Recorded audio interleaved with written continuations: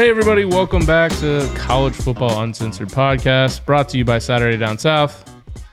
I'm your host, Tyler Huck, and with me, as always, is my co-host, partner in crime, back out of retirement, just like Tom Brady, Chris Martin. What the fuck, man? That is, it's like the least surprising news ever. But whatever. Yeah, like everybody saw it coming, and yet I'm still just as angry as it took me by blindside. It was just. You remember like can't get rid of him. No, he's like herpes. He's like a better looking herpes, arguably. I mean, herpes. There's not a good looking herpes. I don't know what herpes looks like. Just in case anyone is listening to this, you know what? Let's. That's the end of the show today. Sort of. No, that's good. I think that's actually probably one of the most reasonable comparisons, because that guy, he's like if somehow herpes, somebody gave herpes to everyone else, whoever had the herpes.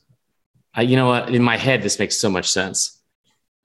Yeah, I want to just sit here and let you try to explain it though. It's like a King Midas thing, where everything he touches turns to gold. But in this case, it's everything Tom Brady's football career dick touches turns to herpes. Everyone else gets the herpes whenever he's around. Except for the people on his team. Because I don't know. Some of those guys might get herpes too. You never know. That's true. There's no way Antonio Brown doesn't have herpes. That's true. Say his son. What is wrong with you? Well, he kisses his son. That's weird. So obviously the news of Tom Brady being back in the NFL, I think there's probably only one section of people that are happy about that. And it's Tampa Bay Buccaneers fans. But it did somehow Patriots fans too, which is weird. Yeah, that is very strange. It did bring back a segment that we affectionately call Who's Sadder Than Marler. We're opening with that? We're going to open with it because it's called a natural lead-in. Okay. There is an unknown fan literally Saturday night. So for those of you that didn't see, Sunday the news broke because Tom Brady broke the news himself. What was it? Some 40 days after he retired, that he was like, I just can't sit on the sidelines any longer because I'm such a competitor, like a fucking asshole. And the night before, an unknown person paid more than $500,000, $518,628 to be exact, in an auction in New Jersey for a football that Tom Brady threw for his last, and I'll put that one in quotations, his last touchdown ever as a pro. Did he get his money back? Why was it? Why the timing of that is pretty suspect. Very strange. Roughly 24 hours after that auction closed and that unknown fan won that football for $518,000, Brady announces on Twitter that he would return. So unless he goes all of next year, which would be a real karma if he got somehow injured in the first game. I'm not saying that. I'm not saying that, but I'm saying that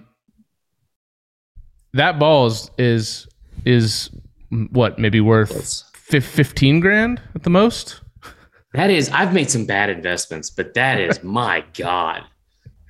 That's like getting your salary paid in Bitcoin and then having Bitcoin be cut 60% over the next 6 months after you've been paid in Bitcoin. Yeah, that's like making a bunch, or buying a bunch of Bitcoin. You know what? That's like paying off an old credit card that you hadn't paid for months at a time because you're irresponsible and you forgot about it, and then you pay off a big giant lump sum of it, only to find out the credit card was closed. Can anyone else resonate with that? Is that really? Not anyone on this podcast. No, definitely not anyone here. We are herpes free and a very financially sound podcast. That is so fucked up, man. Dude, I mean, can you imagine what that guy's thinking on Sunday when he sees that tweet come through? No, I can't. Honestly, I can't. He had to think that was the worst fucking prank ever. My God, I would be unwell. There's no, this is like a Celtic pride situation. There's no way that what's his name? Daniel, whoever played Stern? Marv. Yeah, Daniel Stern and Dan Aykroyd are going to go fucking break this guy's kneecaps. And honestly, we would never like wish harm on anyone except for my dad. And I think that, this is something I think that kind of warrants it. Just unbelievable. So Brady's back. This guy clearly having a bad day. He's sadder than Mahler today. Oof. All right. Fuck Tom Brady. Let's get into it. What do you want to start with here? I don't know. We got to mow through this. So let's go over the SEC tournament, and then let's get into our feelings and talk a little bit about. We'll do college basketball. We're not going to get super into the NCAA tournament stuff yet because we're going to do another episode this week. But let's recap the SEC tournament, conference tournament in general. All right. So we'll start early round. Vanderbilt beat Georgia by like roughly $1 billion, and then Georgia fired their coach and then hired Mike White. Now, it's okay. This is why I feel like we're living in a fucking simulation, because there's no reason to do that outside of like, you know what? Let's just fucking cause chaos on Twitter. They could have just waited till Florida fired him, which would have happened at some point this offseason. Another bad investment. So they paid the $1.2 million buyout or whatever it was, which I guess is probably a drop in the bucket at this point for Georgia. But I get it. Mike White has taken Florida to a couple Elite Eights, which is, I mean, you don't want to shake your finger at that. But Tom Crean did the same thing in Indiana. I don't think any Florida fan was sad to see Mike White go. By the way, they were knocked out in their first game against Texas A&M. They were just a buzzsaw. Huh? But so we saw obviously that happen.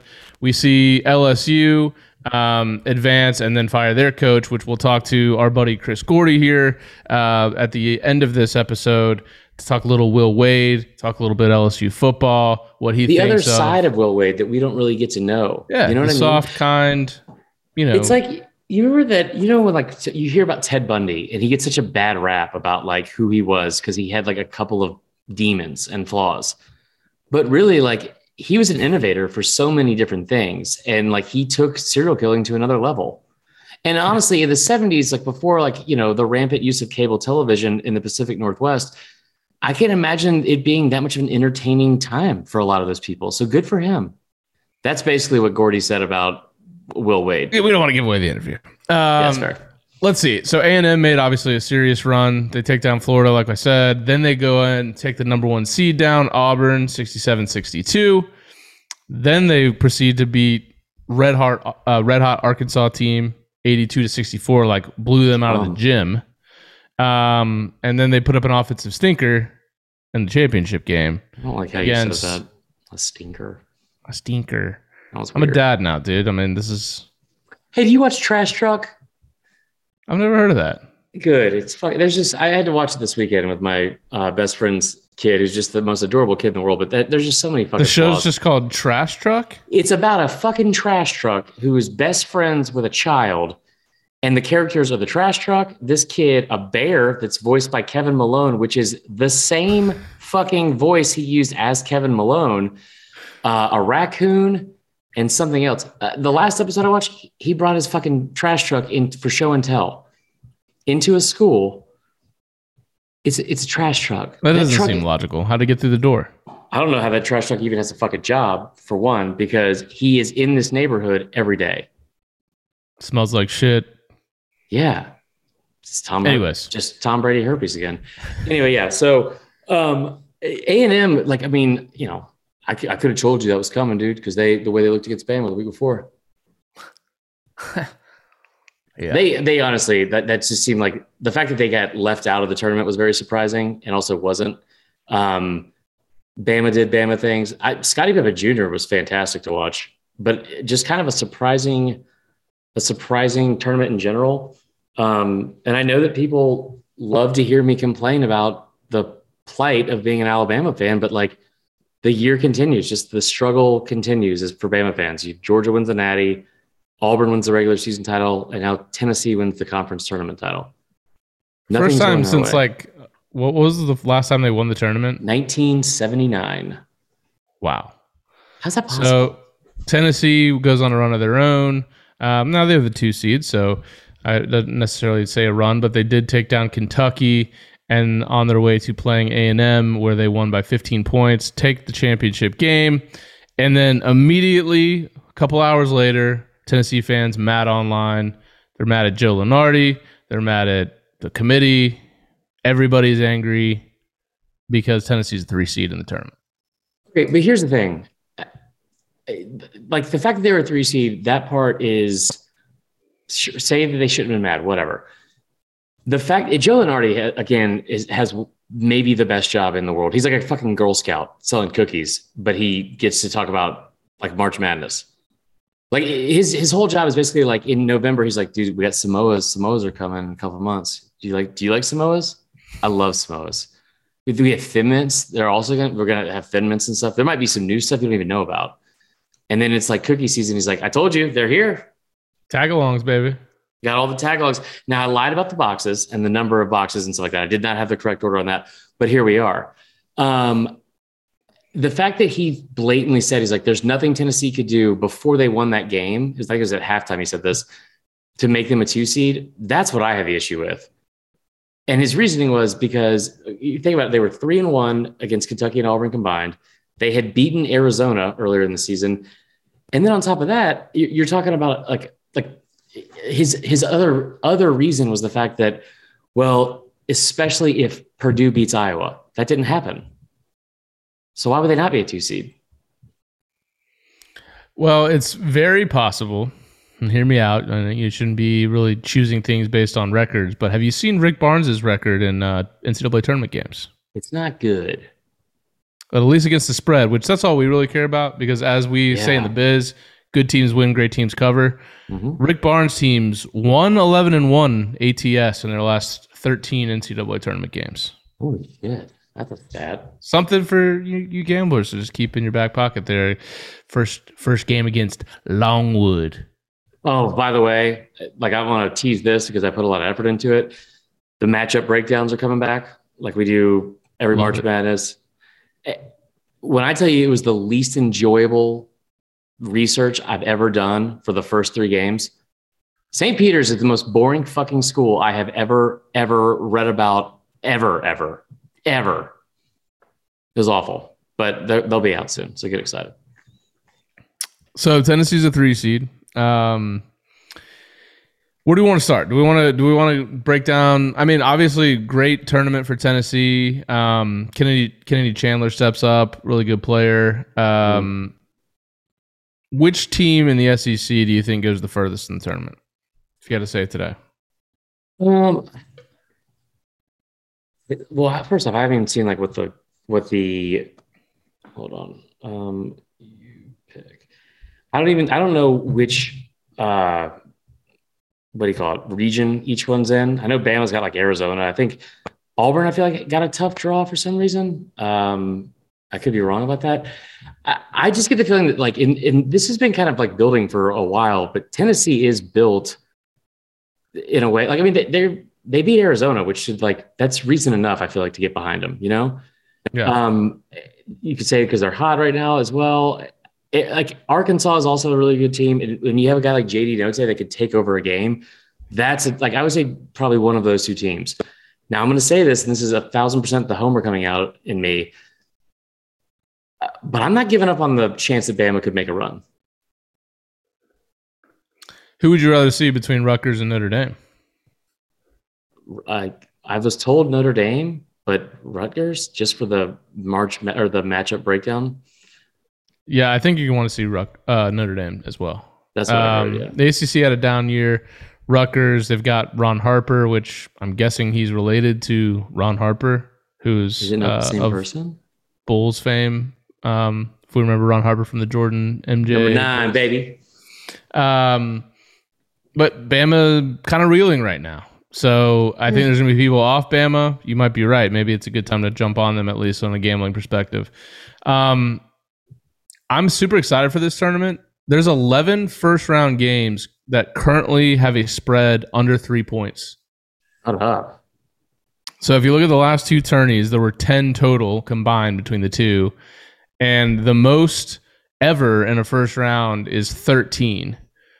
which was in 2011 and 1991. So it's going to be an electric first round. It's going to be awesome. Okay, I don't understand what you fucking do all day when you ignore my texts about like when we're going to start the pod. Research, apparently? Well, first of all, I'll just come clean here. I got both of those last two stats from Chris the Bear Felica's Twitter. Oh, I like that. Fantastic. No, I just left out the part where he tweeted out, "Buckle up." I fucking love him, dude. He's like the epitome of like how I feel every time I talk about gambling. He's the nicest dude ever. Yeah. Anyway, no. So like that does seem to be a consistent theme. I mean, there's a couple of these matchups even like day one, man. Like hold on, where the fuck is the actual bracket itself? I'm going to tell you right now, you mentioned Arkansas is making a deep run, and I wouldn't be surprised. I mean, they won 13 of their last 15 games, and they were first in the SEC in defensive efficiency. But Vermont is a very good team. Senior laden, which you want in a tournament team. And they have like one of the best offenses when you look at advanced metrics in the country. Which I don't, but yes. You don't, obviously. So look out, Hogs fans, and I know that you got a great relationship with Arkansas fans right now. What the fuck was that about? But watch out for a guy named Ryan Davis on Vermont. I hear you can trust the floor, Chris. I don't know. And if you remember that 2004 Vermont team, and who could forget? I mean, Taylor Coppenrath. Are you kidding me?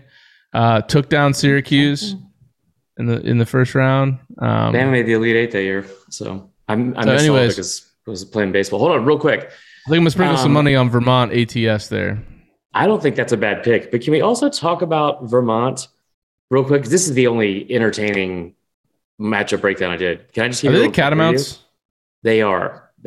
Fucking love that name. One of the most perplexing Wikipedia pages I've ever seen in my life. Do you know Vermont is the first university in the country to allow women and African Americans into their honor society? No, did not. Actually, I did. Okay. Did you know that also, this was like one paragraph down from that.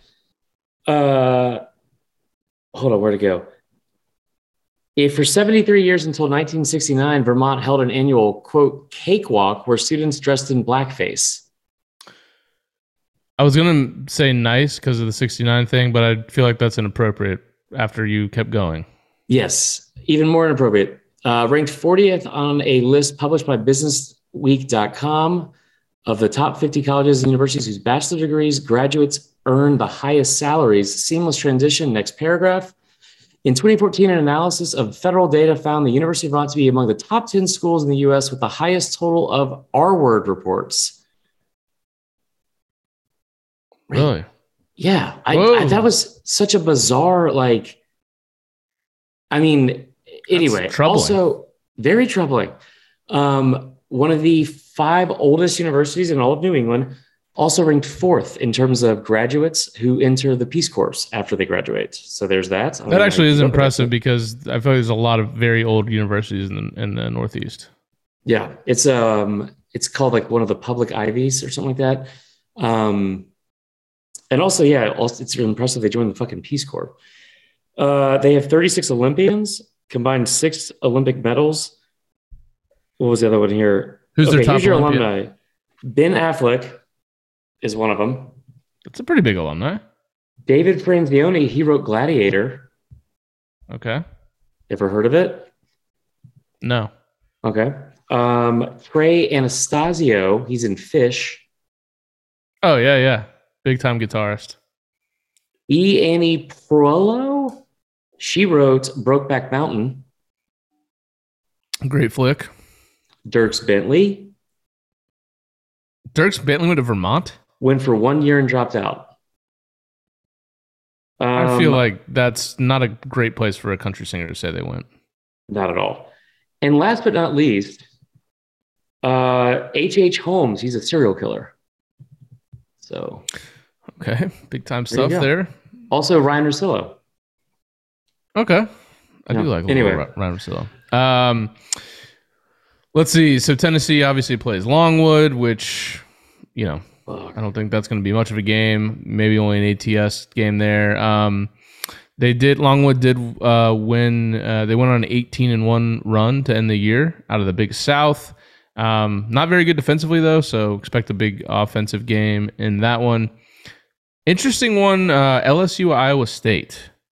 Yeah. So LSU, so hurry up, let's go. LSU, not the first time they haven't had a head coach going into the tournament. Will Wade was suspended in 2019 for some of the stuff that he was just fired for.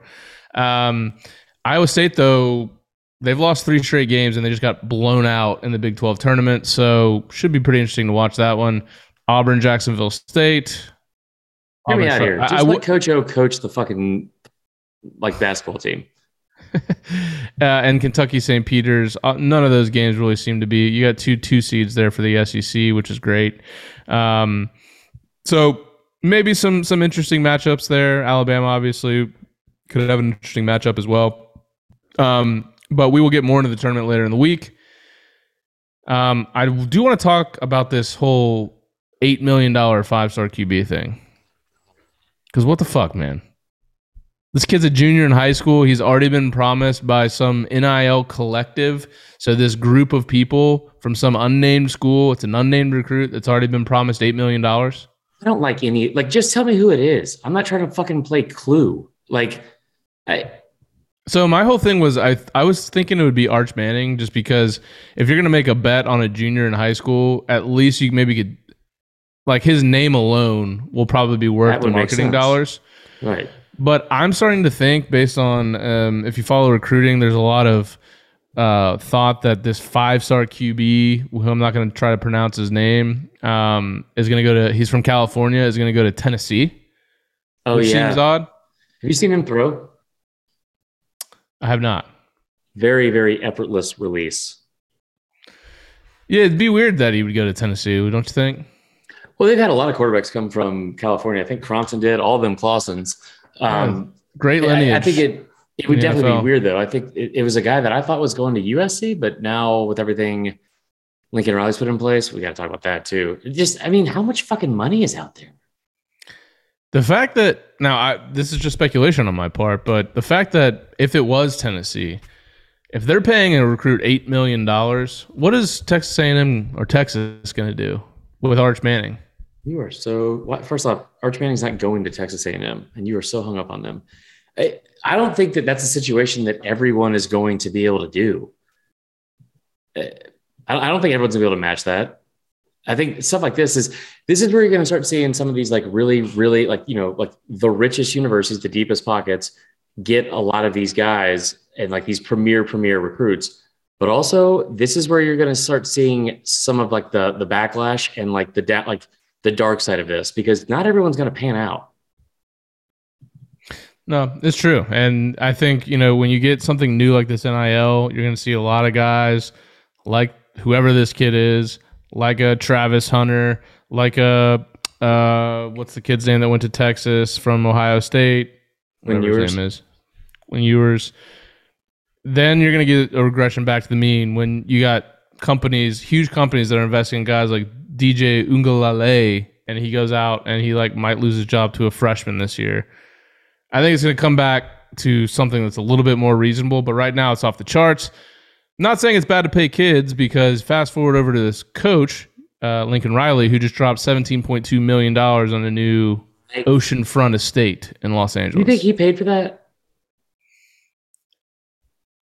There were rumors when he signed with USC that they were paying for a house for him. I wouldn't have thought there would be a $17 million house. Oh my God, dude. How ridiculous. 13,000 square feet. 5-car garage, an elevator, 7 fireplaces, which I think is probably the most ridiculous thing. In California, sir, go outside at any point. There's going to be a forest fire in a fucking week, bro. A movie theater, a tennis court, a putting green, a sauna, 600-bottle wine room. There's no way he's a wine drinker. There's absolutely no fucking way. He drinks Busch Light, 100%. I don't think it's even why would he have a 600 bottle? That's so fucking stupid. So my man's living large out there. The pictures, if you haven't seen them, go Google it. It looks like maybe the most fantastic place to live I've ever seen. That's like every home in LA. He also was selling a $1.9 million home in Norman. So it makes like I'm not going to shit on him anymore for leaving Norman, Oklahoma. Like you imagine, like you're like, should I stay here? There's tornadoes. Like if you love the movie Twister, you would love Norman, Oklahoma. But also, And we could go nobody live loved that. near a beach. And live in that. Yeah. Yeah, it's gonna work. It's gonna work out for him.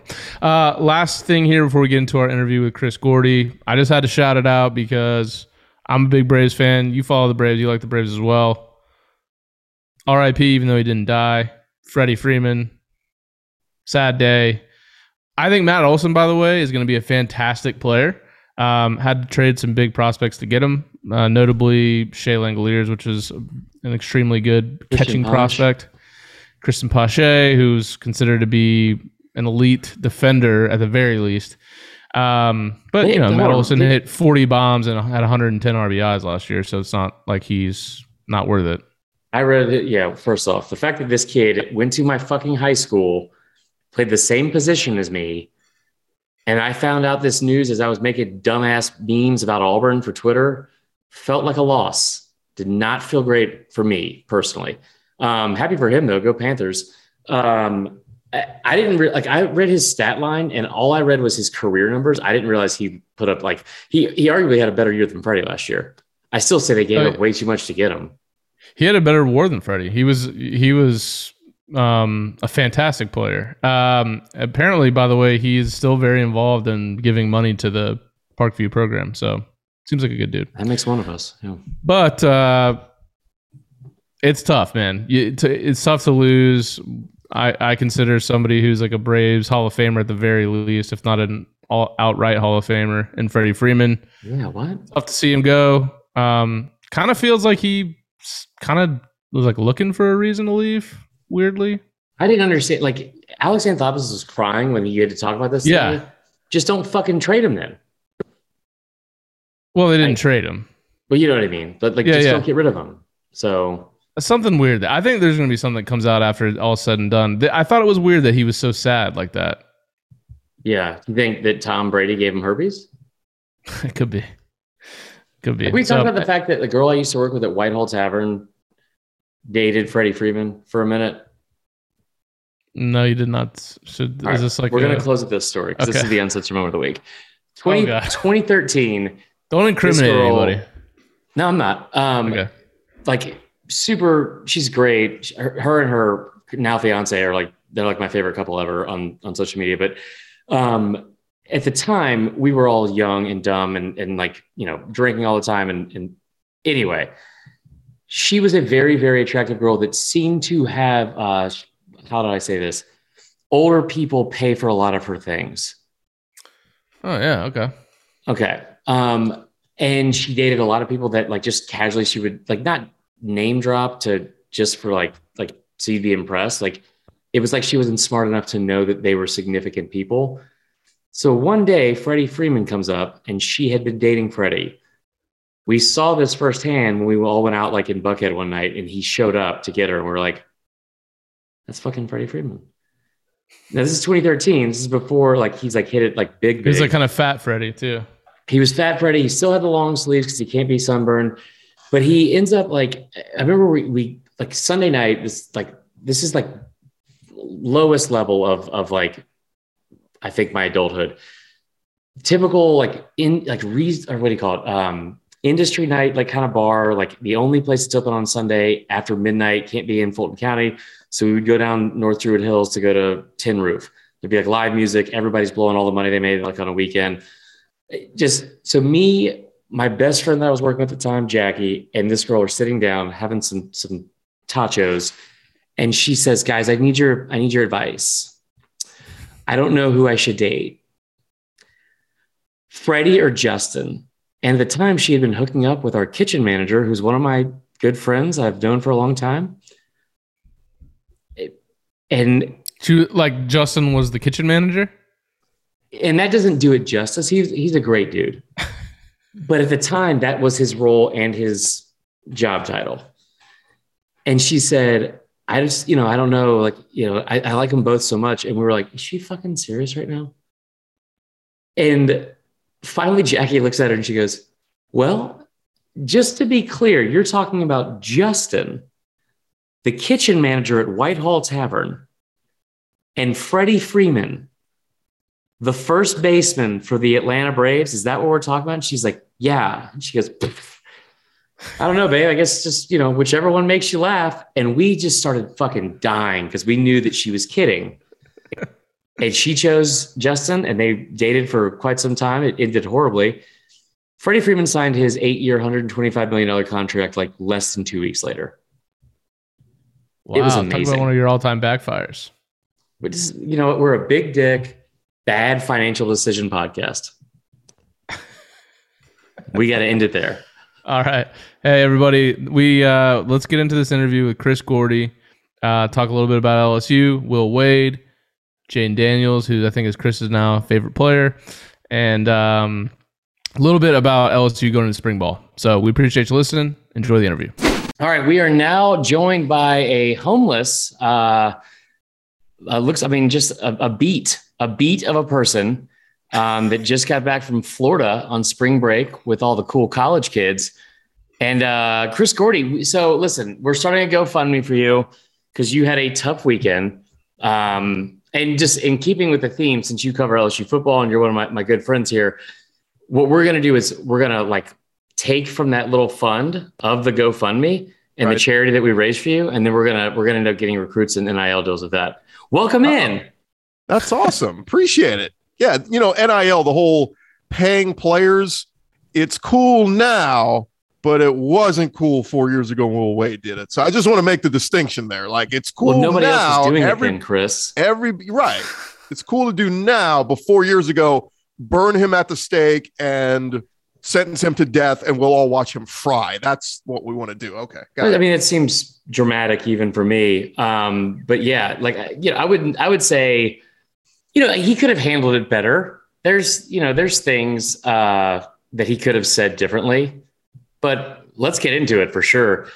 Listen, I thought Will Wade had kind of turned a corner, and I don't mean as a person because I think he's probably a shitbag person. But I'm kidding. Honestly, the longer this went on, the more I liked Will Wade. The only thing I disliked about Will Wade is the size of his dress shirts. And he finally started wearing dry fits and half zips like a normal adult that's in somewhat shape. But my God, those dress shirts, it was everything off the rack from Joseph A. Bank, I feel when I was 25.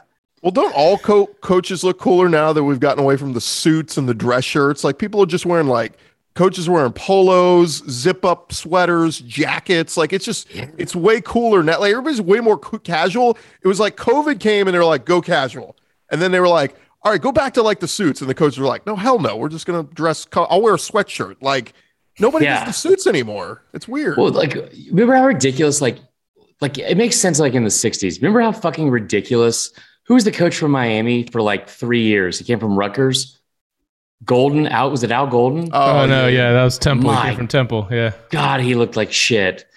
Wearing a suit in South Florida is a terrible idea. Yeah. I as much as I hate Auburn, Bruce Pearl is just that guy is, he is, who's a hero of yours, Tyler? He's my Joan of Arc. The fact that he decides you know what, I'm only wearing dry fit polos from now on because I sweat profusely and everybody can see it and I don't be a fucking meme again. I get it, dude. Anyway, back to your coach. Well, it was a good comparison. You brought up Bruce Pearl, and it's a great comparison to Will Wade because on two different levels. One, Bruce Pearl had middlemen. Bruce Pearl didn't show up at a hotel room with a duffel bag of cash. Bruce Pearl sent people with duffel bags of cash to go meet.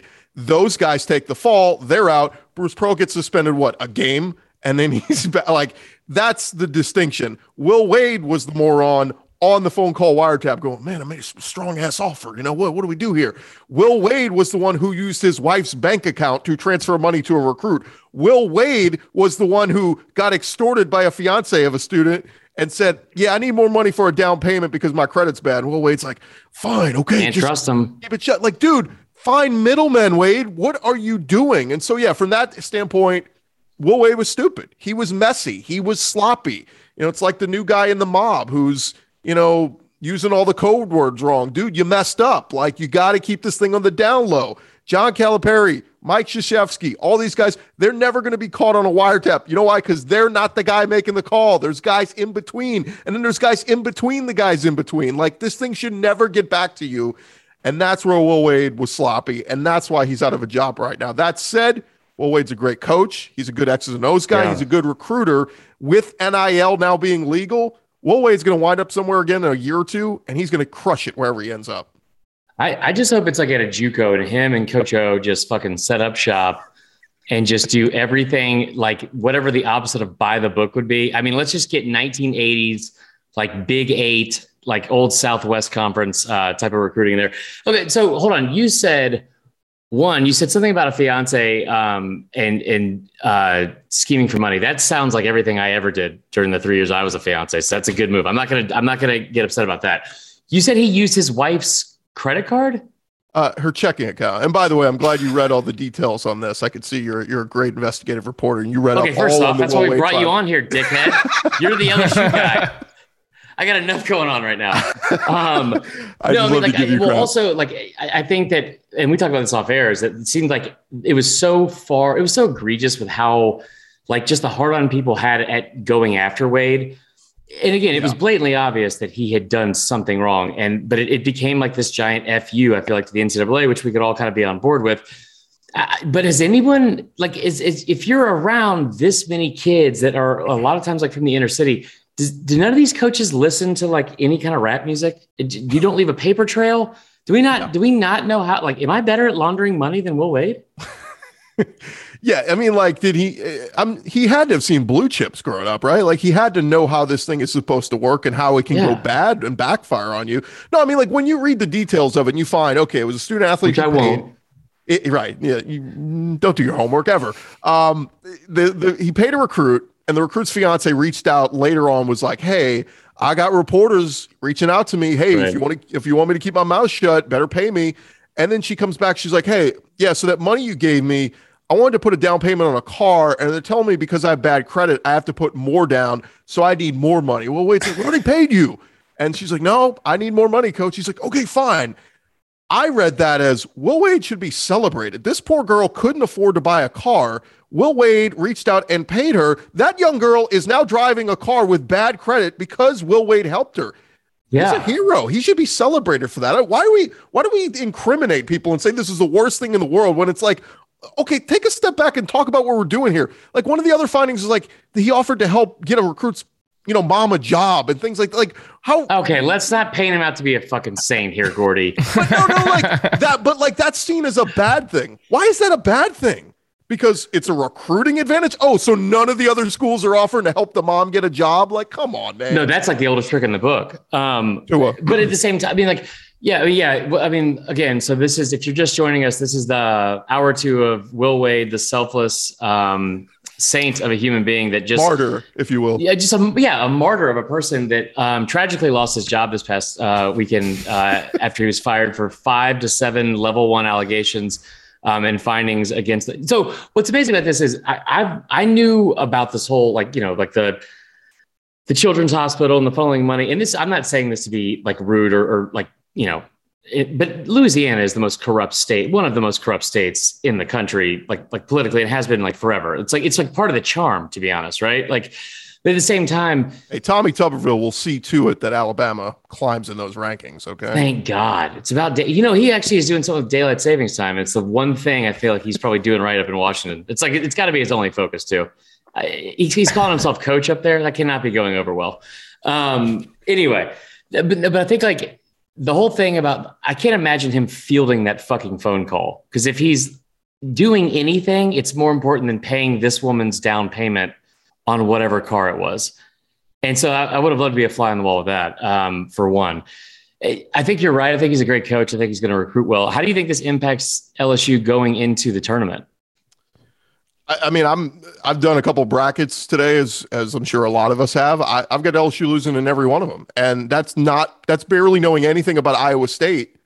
And I know we look at 6 versus 11 seed, but like Iowa State, dude, here's your chance. You're coaching a team playing a team without a coach. Like, yeah, it's just, those never work out well. And well, yeah, and if Will Wade had torn his ACL, can you imagine then? yeah, I mean, this would be like not having your two best wide receivers in a championship game. I mean, this is where we are. That's check is in the mail, Gordy. So, you know, it is what it is. I'll root like hell for him. You hope like a senior like Darius Days puts the team on his back, says, look, I ain't going down without a fight. Tari Eason's had a great year for LSU. Like, they've got players that could play well. I just, you lose all faith in the team because it's like you don't have the head coach. So, yeah, I mean, they're in the tournament. Great. Yay. But, I mean, I just don't know if they're going to go very far. Yeah, that's fair. So, after the tournament, I mean, you mentioned it. Will Wade, obviously, very good coach. If COVID hadn't canceled the tournament in 2020, they would have gone to 4 straight NCAA tournaments, which would have been the first time since the 90s. He had Florida State level good. Exactly. There you Don't go. do this. By the way, we might have to get together for the Florida State LSU game this year down in New Orleans. Yeah, you think? We have tickets. How about the Thursday before, and we just have like a 3-day straight party? Come on, take a ride. Let's go. I love Hey, that. real quick, before because I'll forget about this later, and I don't mean to interrupt your question, but at some point, we need to get down to Baton Rouge, and we have a standing offer for free tickets to any baseball weekend we want to go. That also pretty sounds good. fun. Okay. But anyways, 2020 and 2021, LSU was a top 5 offense according to Ken Pom. This year they had a top 5 defense. So Wade was doing things with the program, obviously recruiting at a very high level. Where do you think LSU goes from here as far as coach, and where do you want to see them go from here? Yeah, let me just back up a little bit. They had some really good guys in the transfer portal. Tari Eason was one I mentioned. You know, Efton Reed was a nice recruit they had. They had this guy named Adam Miller who came in from Illinois, I think it was. And he was supposed to be his big-time scorer. He tears, his knee up before the season. He doesn't even play this year. So, like, the expectations for LSU this year, they were supposed to be a top 4 seed. They were supposed to be right there with Tennessee, Kentucky, Auburn, and Arkansas. So, yeah, I mean, the expectations were lowered a little bit when that happened. Fast forward to now, they had a big-time 5-star recruit who had just committed to LSU a few weeks back for next year's class. They had a stud recruiting class next year, and most of these guys on this current team are supposed to be coming back next year. They were going to be loaded. Like, LSU was going to be absolutely loaded next year. That 5-star recruit just announced on Twitter that he's decommitted. So, like, now you're starting to see the dwindling. I'm sure a lot of these guys on this team are either going to be going pro or entering the transfer portal and heading out. So this program that he built up that was literally on the cusp of, oh my God, next year they could win the SEC, championship. They could, be a 1 or 2 seed in the tournament next year. Like, these are going to be the expectations for 2022. And now just skyrocketing down. And it's all going to come down to the NCAA findings, guys, and what the punishment is going to be. And as we know, the NCAA is so good at reading all the evidence and really, coming down with a fair and just punishment for everything. Yeah. I think they do that with everything. You guys would have to agree. Those findings, or whatever the punishment's going to be for the findings, is going to have a big bearing on where they can go. Scott Woodward is a big game hunter. We've talked about that everywhere he's been. He brought in Brian Kelly from Notre Dame. He brought in Kim Mulkey from Baylor. He brought in Jay Johnson from Arizona, Buzz Williams, Jimbo Fisher, Chris Peterson. The list goes on and on and on. He's going to set a target very high. Coach K, maybe you don't want to retire, bud. Come on over to LSU. That would be a nightmare. But quiet. Okay, quiet. No. I mean it. Give me a second. What's that terrible song he came out to at his press conference? At the first off, not a terrible song. Cascada, every time we touch. That has to be one of the most awkward moments in the history of a press conference. Where oh my God, we got to. That was an uncensored moment of the week, actually. Yeah, just like three girls, just like spattered around in this room, just incredible. But that said, like, they're going to set their sights high. The problem is, what if the NCAA says, all right, postseason ban next year, loss of scholarships for the next 2 years? Like, if it's something like that, it's going to hurt. Can you attract a big name job and say, all right, guys, just stick with us. We're gonna be really good 2-3 years from now. That's where you start to fall with expectations. And so, yeah, you set your sights high. Let's go get a Scott Drew. Let's convince Mark Few. Hey, man, you never win at Gonzaga. Come down to LSU. We'll build something here. We'll win the SEC. Like, it's just, again, set your sights high. It feels like they're going to settle for one of those. Like, I threw out a name like Shaka Smart. Yeah, he underachieved at Texas. but like he did a pretty good job at Marquette this year. Like that's a guy that I think could kind of come to LSU, right place, right time, recruit well. Who knows? Like, so that's kind of where I would set the expectations at, somewhere between, Nate Oates, you love Alabama. I know you just re-up there. Maybe come on over to the dark side. We'll see. But I don't think that's far-fetched. I really don't in this day and age. Just I'm just joking with him. But I mean, look at the SEC is becoming so cutthroat, man. I thought this year alone, like I've said it for years in football. Football has the greatest assortment of coaches in all of college football, the SEC. I think this year the SEC, with all these coaches retired, Roy Williams gone, Coach K leaving, all these big names, like the SEC had the greatest assortment of coaches they've ever had this year in the SEC. Now Frank Martin's gone, Quanzo Martin's gone, Will Wade's gone. Like whoever these schools hire, it may get even better. We may up it another notch. Yeah, that's fair. I think like the part of it too is going to be so interesting is the fact that it's like we have like one foot on each side of it, or like we're on like straddling a fence of, like you said, pre-NIL stuff, when this just unbelievably selfless, again, martyr of a person, Will Wade, was buying down. I mean, where was he in October for me? I needed a down payment on a car, I'll be honest. But like the fact if you had that a 5-star brother, maybe, could have helped you out. You'd be living in a really good point. You'd have gotten you a 3-story house right now. It's out of the basement. It's a really good point, Gordy. But it'll be interesting to see how much they punish them, because part of the thing with the NCAA is, and I didn't know this until earlier when I was doing my fucking homework on this for this interview, was that I didn't realize that. Shit, now I'm gonna blow this. What's the 80s name again at LSU? When I was doing my Scott homework, Woodward. Guy that I don't know his name. Yeah, so Scott Woodward, either he or his kid is married to Mark Emmert's kid. Yeah, so like the story goes back in the early 2000s, LSU, when they had this Hall of Fame coaching staff and Nick Saban was the coach at the time. Mark Emmert was the AD. Scott Wood was underneath him. And now Mark Emmert, as we know, has done a fantastic job running the NCAA for the past 8-9 years. Yeah, but so the fact that like this has come down on LSU, and that's all I've heard about it, at least, and maybe I'm just ignorant to any of the other news that could be happening, but like I haven't heard shit on Kansas. And that's got to be way more egregious. And I think one of the things that does bother me, and listen, I'm not going to be upset that a division rival who was caught on tape cheating is going to get in trouble. I prayed to God that would happen in 2010 for our in-state rival, and it did not back then. But here we are with the LSU shit.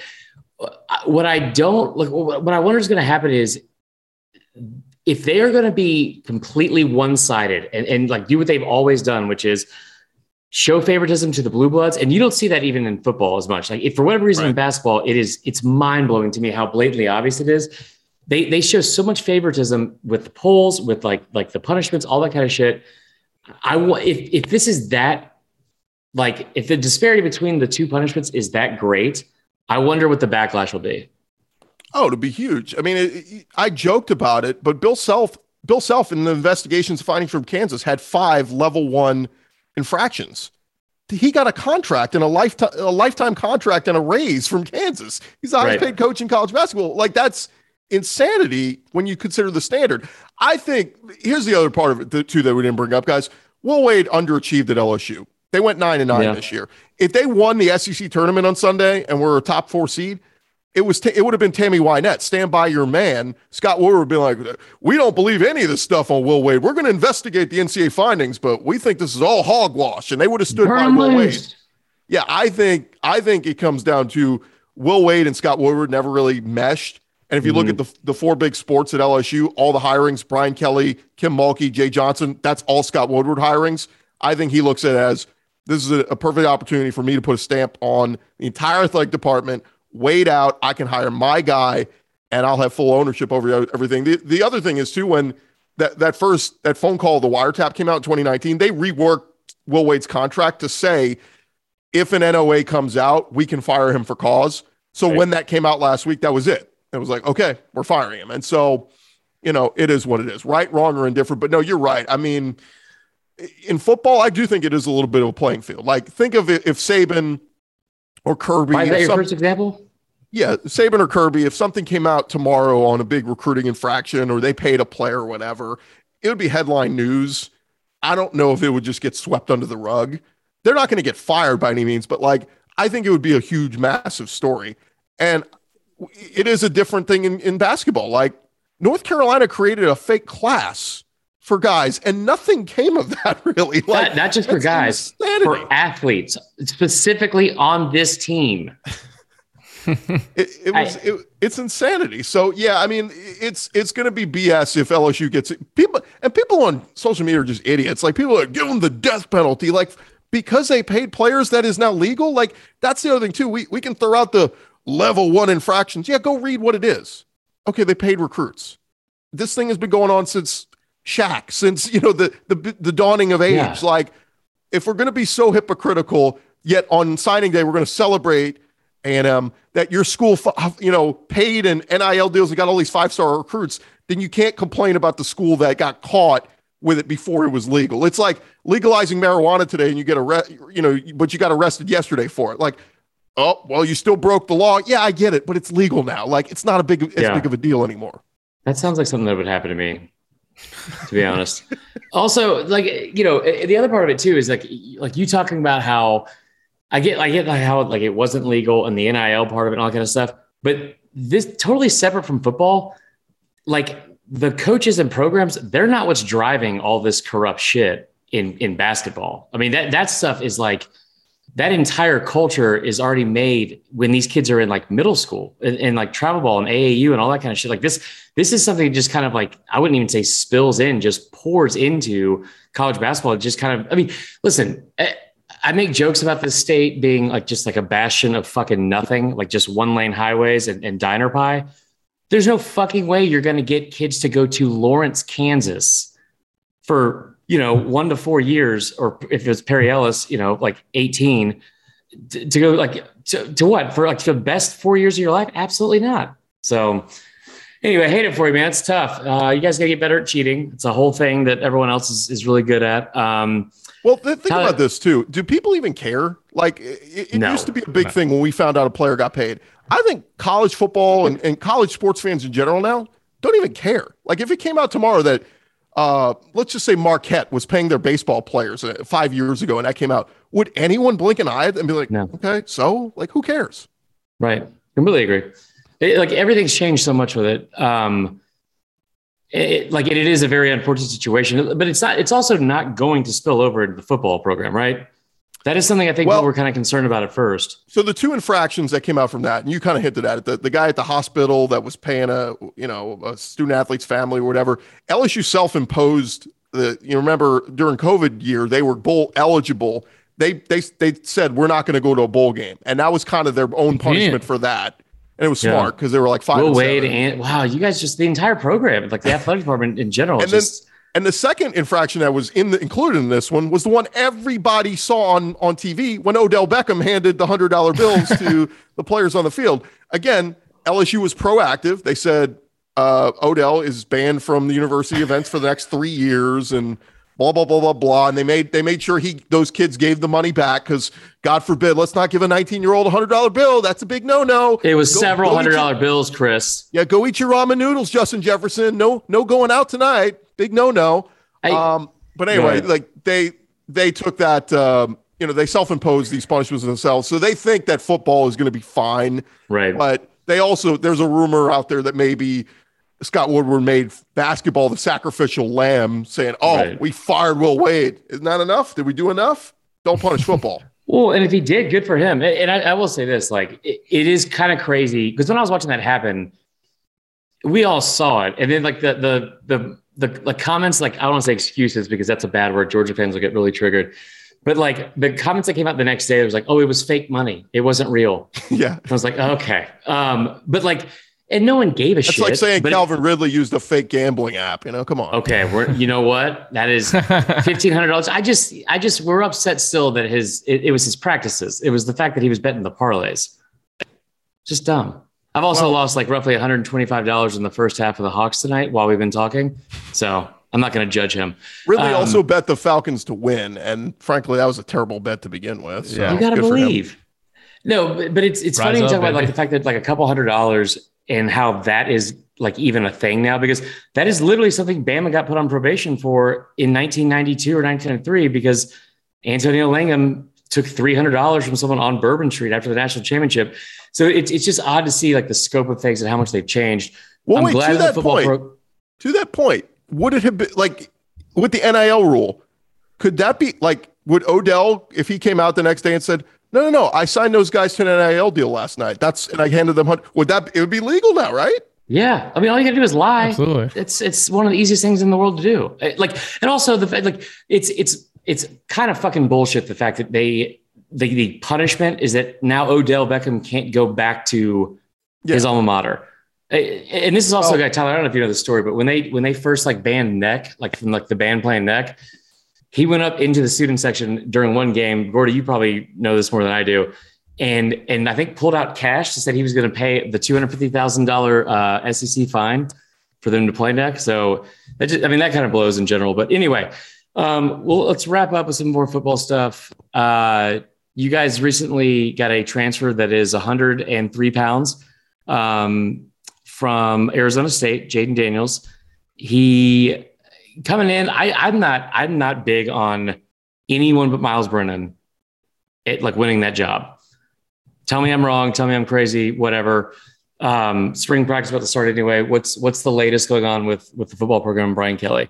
Did he just get Jaden Daniels because he looks like the kid from Kid and Play, and he'll be a better dancer? That's a great theory. I'm with you. I like Miles Brennan. Full disclosure, we had him on as a guest on Locked On SEC a few weeks back, and I mean, he's an easy kid to root for. Like I like the kid.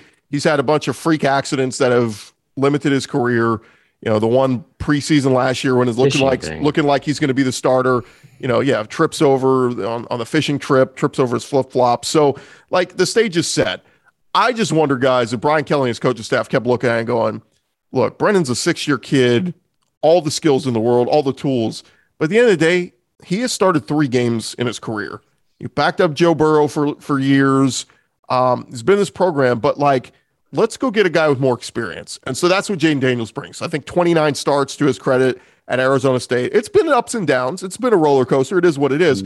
But I think they looked at it and said, let's go get, a kid with more experience just in case. What if Miles Brennan does go on another fishing trip and breaks his arm or his foot or whatever? Like, it could happen. So I think that's what they were looking at, because with the 2 younger quarterbacks with Nussmeier and Walker Howard, just no experience there for those guys, really. So I think they just wanted somebody else to compete. Now, if you hear it from the Jaden Daniels side, he says he's coming here to start. He left Arizona State saying or thinking that he was only going to have 1 more year and go pro. He still has 2 years left. There's thought there. The thought around his campus, he's going somewhere to play for 1 year and he is going pro. So we'll see. I don't know if he's listening, but I can. If you are, Jaden, I'm going to tell you right now, that's not going to happen. Yeah, the numbers last year were not great. Now, he was more of a runner last year. Don't get me wrong. The rushing totals went up and all that. But it's funny, if you go look at his best game, go look at his 3 or 4 best games. Oh, the Oregon game. Yeah, he had games where he threw for like 300 yards, 3 touchdowns, blah, blah. Now go look at Miles Brennan's 3 games he started. 300, 400 yards, 3 touchdowns, 4 touchdowns. Miles Brennan's best games are comparable to Jaden Daniels' best games. So it's interesting. But no, I am with you. I think it's Miles Brennan's job to lose unless Jaden Daniels just totally blows everybody out of the water. There's been some comparisons with Mike Denbrock's offense that he could be like Desmond Ridder was at Cincinnati, losing to Bama and Georgia in the playoffs. And love that. Games. It is what it is. But like, that's what the talk has been. Okay. What's the strength of the team going into spring right now? And why is it money laundering? I mean, like in all actuality, what's the strength of the team? Transfer portal. Like they got a bunch of dudes coming in, all that are like Louisiana kids that wound up elsewhere. Oh, you went to Penn State, but you're from the Bayou. Come on back down to LSU.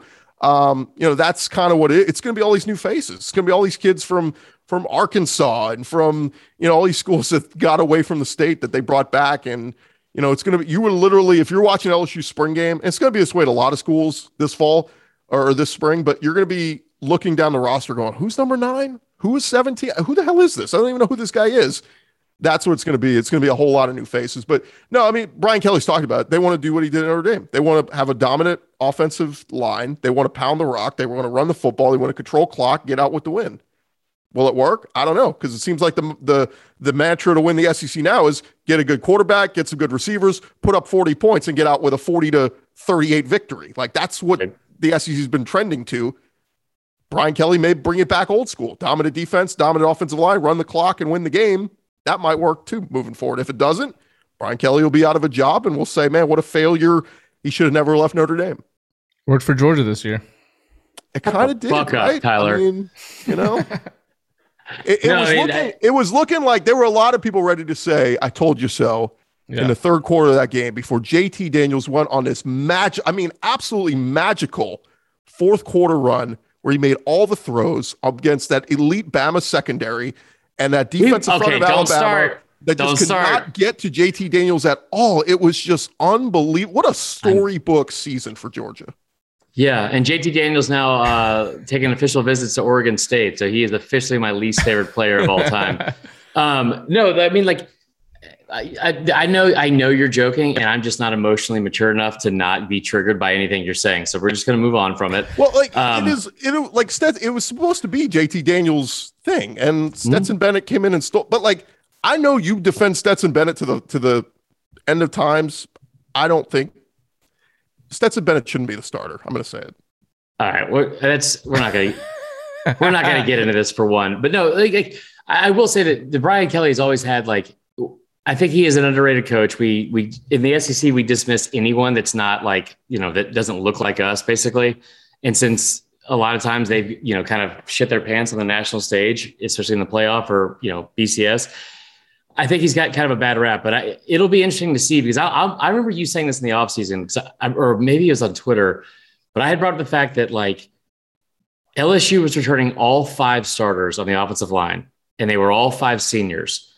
And I was like, LSU might have one of the best offensive lines in the SEC. And you're like, no, the thing is, Chris, it's cool if they're returning all of them, but they have to be good for it to matter. And I was like, okay, all right. It was like that scene from Happy Gilmore. It's like, you know, there's just one problem, Happy. You're not any good. That's pretty much how you describe the entire offensive line. Well, the other part of it too is if you're a senior, you're coming back. A lot of times it means because you weren't good enough to go pro, right? I mean, that's, you know, and that's what I think Phil Steele always says that. It's like, just because you're coming back, oh, we return, you know, 10 starters on the defense. Okay, but your defense sucked last year. No, but they're all going to be better because they're veterans. No, your defense is still going to suck because they sucked last year. They're older and more sore. That's why you got to get ahead of it, like Slade Bolden, and just go ahead and make your little fucking graphic and announce you're going to the NFL. So, hey, dude, he looked subpar at the combine. I mean, that was what a job. UDFA, baby. I was not allowed to make this video because he apparently follows us on Instagram, but I had a whole script written about the nightmare that was his entire combine when he walked into an actually athletic white guy at the same position. Just yikes for Slade. All right. You know what? We have, we've talked about all of the people that have had a tough go. I think, you know, Will Wade didn't deserve what happened to him. Coach O, anything we want to talk about him? Slade Bolden, all guys that have never gotten a fair shake. Hey, one thing to keep an eye, I keep hearing Coach O wants to do TV. So keep an eye on that. He could wind up on, with all these people jumping ship with Troy Aikman and Joe Buck and all that. There's some openings. There's some openings for Coach O. I'm just saying. Herbstreit going to Amazon. Strange times. Wait, what happened? Oh yeah, he's going. Yeah, but he's not leaving.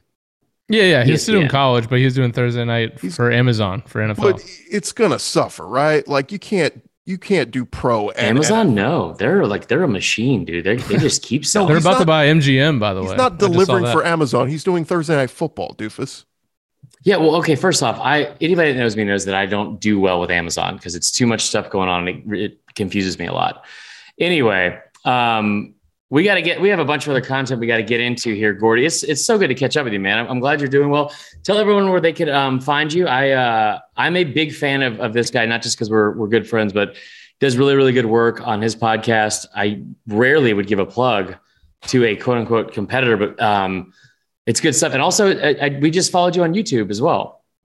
Oh, sweet. Yeah. Locked On SEC is the show. I always say we're the only like daily SEC show out there. So like guys like you guys, you do the long form, you drop once a week or maybe twice a week if Marlo's in a good mood or something.